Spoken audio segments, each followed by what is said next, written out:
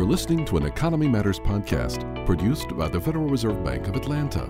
The Federal Open Market Committee concluded a two-day meeting earlier today. The pace of job growth has been strong. Downside risks to the outlook for the economy. A number of Fed officials. The shadow banking system is large. We've come a long way since the darkest day of the financial crisis. Welcome to another Economy Matters podcast. I'm Tom Heinges, managing editor of the Atlanta Fed's Economy Matters magazine. Today we're joined by Scott Frame, a financial economist and senior policy advisor with the Atlanta Fed. Scott recently wrote a working paper about the government's conservatorship of Fannie Mae and Freddie Mac, which is appropriately titled The Rescue of Fannie Mae and Freddie Mac. And Scott has agreed to sit down with us to discuss it. Scott, thanks for joining us. Thanks for having me, Tom. Scott, I'd like to start out by getting you to briefly describe the roles of Fannie Mae and Freddie Mac in the U.S. housing finance system.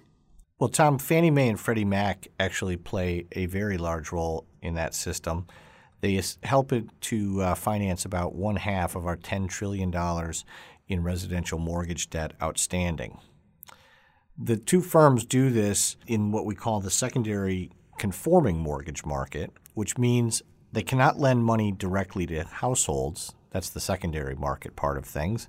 Nor can they deal in mortgages above a certain size. Can you tell me what their two principal business lines are? Yes.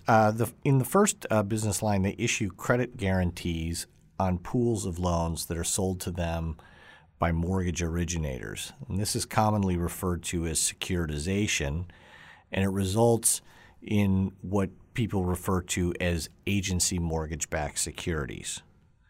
Their second business line involves portfolio investment of mortgage assets on their own balance sheets, which they in turn then fund with what is referred to as agency debt.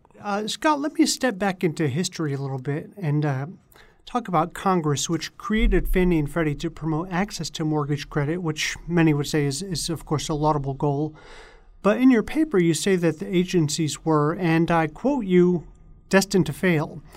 What shaped your thinking on that point?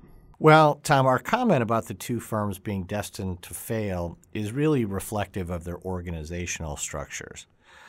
Congress created Fannie Mae and Freddie Mac to enhance the stability and the liquidity of U.S. mortgage markets. And to that end, their charters provided them with several benefits that led to the widespread belief in capital markets that their obligations were implicitly backstopped by the U.S. government. This created a significant cost advantage for the two firms. Was that kind of a wink-wink relationship or belief? It was, because by law, the obligations of the two firms were to expressly have on them that they were not obligations of the U.S. government, but there were a large number of provisions in their charters that nonetheless led to this market perception, as well as a lot of movement between individuals in government then moving to these firms and then being able to talk to outside investors about what the real deal was. Right. Now, congressional intent here was that the two firms would take these competitive advantages and they would then pass on any cost savings to mortgage borrowers, and basically allowing for a housing finance subsidy that wouldn't be recorded on the government's books. So from a politician's perspective, this is sort of like a free lunch. You get to provide a benefit to some set of constituents without actually having to say that you spent any money doing so. And as an economist, you know, of course, there is no free lunch. There is no free lunch, Tom. That's exactly right. The reality was that this subsidy so there were cost advantages given to Fannie Mae and Freddie Mac. They did not pass on all of this benefit to borrowers. Their shareholders captured a significant amount of it. Some of it did pass through for borrowers. Now, Fannie and Freddie were publicly traded companies. Up until the time that they failed, their shares were listed on the New York Stock Exchange. They were publicly traded companies. And as such, they were profit-maximizing companies, and they principally answered to their shareholders and really, frankly, viewed their public mission as simply a cost of doing business. Now, allowing a profit-maximizing firm access to government credit can create some very strong risk-taking incentives. And this can be especially the case when the compensation of senior management is very generous and largely tied to earnings and share prices. Right. So for many economists that sort of studied this problem, we understood the skewed incentives. In this particular case with Fannie Mae and Freddie Mac, the Congress established a purposefully weak regulatory regime, including very low capital requirements. And, of course, these firms, by being chartered to serve the housing finance sector, were what we they're not diversified in that way in the types of credit instruments that they would manage in their portfolios. So they really had this singular exposure to real estate. For these reasons taken together, some of us viewed Fannie Mae and Freddie Mac as destined to fail. Right. Now I understand that assertion. Scott, let's step back to 2008 when the housing crisis was in full swing and the extent of Fannie and Freddie's exposure to the mortgage market became apparent. What happened at that point? Well, Tom, the housing crisis at its core was really about falling house prices. In situations in which homeowners find themselves in a position of what we call negative equity or having a higher mortgage balance than the value of a home, the homeowner's incentives to default on their mortgage are greatly heightened. Typically, home buyers don't default on their mortgage simply for this reason, but if there is some other trigger that occurs in their life, a job loss, a divorce, things like that, and they're in a situation where the home is worth less than the mortgage balance, it becomes much easier for them to stop paying on the mortgage and walk away. So is that sort of a backdrop of what was going on beginning in 2007? By 2008, housing prices had been falling for over a year, and mortgage defaults had been rapidly rising. And this led, forward-looking market participants like shareholders and creditors of Fannie Mae and Freddie Mac to become very concerned about the financial condition of the two firms. And more importantly, whether the federal government would make good on its implicit promises to protect the holders of agency debt and agency mortgage-backed securities. During this time, Fannie Mae and Freddie Mac saw their share prices crash and their funding costs rise. This created a lot of uncertainty in financial markets during the summer of 2008.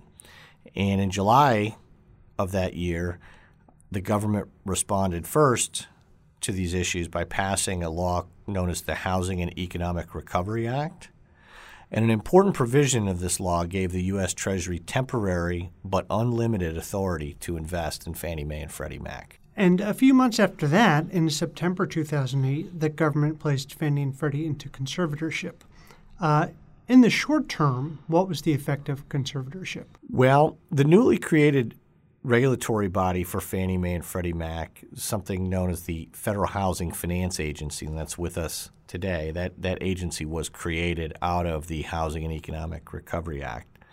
They placed the two firms into conservatorship, and this meant that the regulator was assuming the responsibility of the directors, the officers, and the shareholders of both firms with the purpose of conserving their assets and rehabilitating them into safe and sound condition. Now, importantly, the Federal Housing Finance Agency's actions were accompanied by a large financing commitment from the Treasury through preferred stock purchase agreements. These agreements ultimately injected $200 billion into Fannie Mae and Freddie Mac. I provide that as sort of background. And what was Treasury seeking to do with this action? They were attempting to assuage the concerns of the creditors of Fannie Mae and Freddie Mac, both in their debt securities as well as holders of mortgage-backed securities.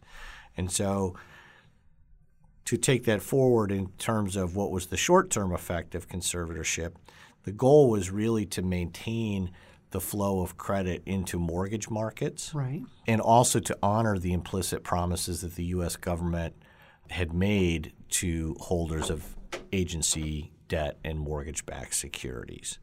So it was really about stabilizing markets, having a very substantial commitment or backstop behind the two firms that allowed the capital markets to understand that the government was not going to allow these two entities to fail.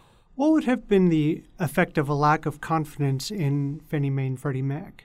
Well, I think it could have been twofold. Again, we were trying to, or the government at that time was trying to maintain capital for the mortgage market, and there was a grave concern that if Fannie and Freddie were allowed to fail, that mortgage credit supply could dry up, and this could significantly exacerbate the housing downturn to where it would have been much worse than even we experienced, which was bad enough. The second part was there were a lot of existing obligations out there. As I mentioned at the outset, Fannie Mae and Freddie Mac manage about $5 trillion in home mortgage debt, or they help to finance that. Their obligations are then in turn held by leveraged investors, a lot of commercial banks, the investors that were already facing financial difficulties themselves at that time. And so the idea of doing nothing to assist Fannie Mae and Freddie Mac was just too daunting, because it would have just created much greater uncertainty and the potential for chaos at that point in time in late 2008. Right. I guess you'd say that they're just too large and interconnected to be allowed to fail? That's right. That's right. And I would say, as an aside, I mean, I talked about, commercial banks being significant investors, both U.S. banks and foreign banks being significant investors in Fannie Mae and Freddie Mac. Another consideration was that almost $1 trillion of these obligations were held by foreign investors, particularly the central banks of China and Japan. And so losses to these investors would have risked certainly a significant international incident and may have even undermined confidence in the U.S. government. Well, conservatorship was obviously a dramatic step, but besides conservatorship, what options were available to the government? Well, in terms of other resolution options, the Federal Housing Finance Agency could have used their new receivership authority. This was an authority that the FDIC has to deal with failed banks. It was only given to the Federal Housing Finance Agency in the summer of 2008 as part of that Housing and Economic Recovery Act. Now, receivership would have allowed for the restructuring of Fannie Mae and Freddie Mac, but it also would have then released the firms to private ownership and in their existing form. And two important reasons, I think, that why the government did not select the receivership option was that through the lens of the fall of 2008, it was very unclear what the future path of house prices was going to be. And there was a real risk that if you release the two firms after restructuring, they may even fail again, and therefore you wouldn't have actually solved one of the important near-term issues. Right. The second is that the business models of Fannie Mae and Freddie Mac, if you recall back to when we were discussing our comment about being destined to fail, these discussions and concerns had been on people's radar in Washington for 5 or 6 years, being debated, being discussed. And I think there was a feeling by policymakers that this conservatorship option would create a sort of a timeout, and instead of releasing the firms back out into the marketplace in their existing form, that maybe they should sort of be set aside, put in a timeout, and then give the Congress an opportunity to reevaluate the structure of those two firms. Right. Now, we've already mentioned that a conservatorship was a drastic but necessary step to take. Was something perhaps even more drastic, like nationalization, considered? Well, that's right, Tom. I don't think it was seriously considered, but you would have to lump it in there as an alternative. This would have occurred, as I mentioned, the Treasury had this temporary but unlimited investment authority. They could have, through some process, attempted to take a controlling interest in the stocks of both Fannie Mae and Freddie Mac and effectively nationalize the firms and run their operations. One of the political constraints on such an approach, I think the term nationalization itself is sort of a loaded term. Sure. And I think it makes people anxious. And I think the other political issue is that once that controlling interest was taken, the federal government would have likely been compelled to have to bring Fannie Mae and Freddie Mac onto the government budget. And that would have, again, created another sort of optics issue about the national debt jumping by, at this point, say $5 trillion. Right. Also something that arouses some passion. Exactly. Conservatorship was envisioned as a short-term fix, but here we are talking about it 6 years later. In your paper, you note that starting the conservatorship has proven to be easier than ending it. Is there a consensus about what a post-conservatorship Fannie and Freddie might look like? No, and this is the problem. To just give you sort of a lay of the land in Washington, there are different pieces of legislation that have been floating around in the last 2 or 3 years related to this topic. I think in the House of Representatives, the Republicans who've controlled the House now for several years, they would frankly like to dissolve Fannie Mae and Freddie Mac and really turn the secondary conforming mortgage market back over, make it a fully private market. On the Senate side, there was a pretty strong attempt last year at some bipartisan legislation that would seek to create a government mortgage insurer that would guarantee mortgage-backed securities on top of guarantees from private securitizers. However, deliberations bogged down around a number of important details related to how to regulate these private securitizers, the fees that the government needed to charge for insurance, affordable housing mandates, et cetera. So while on one hand it would seem fairly straightforward to try and have some housing finance reform here, there's a lot of different constituencies and a lot of passionate views out there. So it may be a while. I guess it depends on how you define straightforward. Scott, in 2011, the Treasury Department and the Department of Housing and Urban Development issued a white paper recommending that Fannie and Freddie be wound down, but winding down looks unlikely. In your view, is this step needed for achieving meaningful reform? I don't think the firms need to be wound down per se. And when I see or hear the term wound down, I think about being fully liquidated and eliminated. What I think is critical here is that the two firms' congressional charters be rescinded. To the extent that there's value in Fannie Mae and Freddie Mac without these charters, I'm fairly certain there is. They could potentially configure themselves as, for example, a mortgage insurance company, mortgage insurance companies, I should say, and play a role in the future housing finance system as private market actors. So I don't think they necessarily need to be wound down. I hope you don't mind if I ask you to take out your crystal ball for a moment and look ahead. What implications do you think the conservatorship and its eventual end have for the U.S. housing market? Well, I'll actually answer this in a couple of ways. In terms of the immediate effects of conservatorship, I think in the post-conservatorship period, we've seen a situation where Fannie Mae and Freddie Mac have tightened up their underwriting standards in an effort to have what I might refer to as sustainable home ownership situations. So the most risky lending has been curtailed.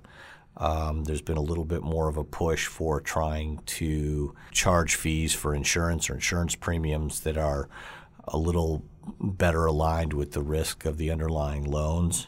Of course, these changes, have probably on the margin curtailed mortgage credit supply.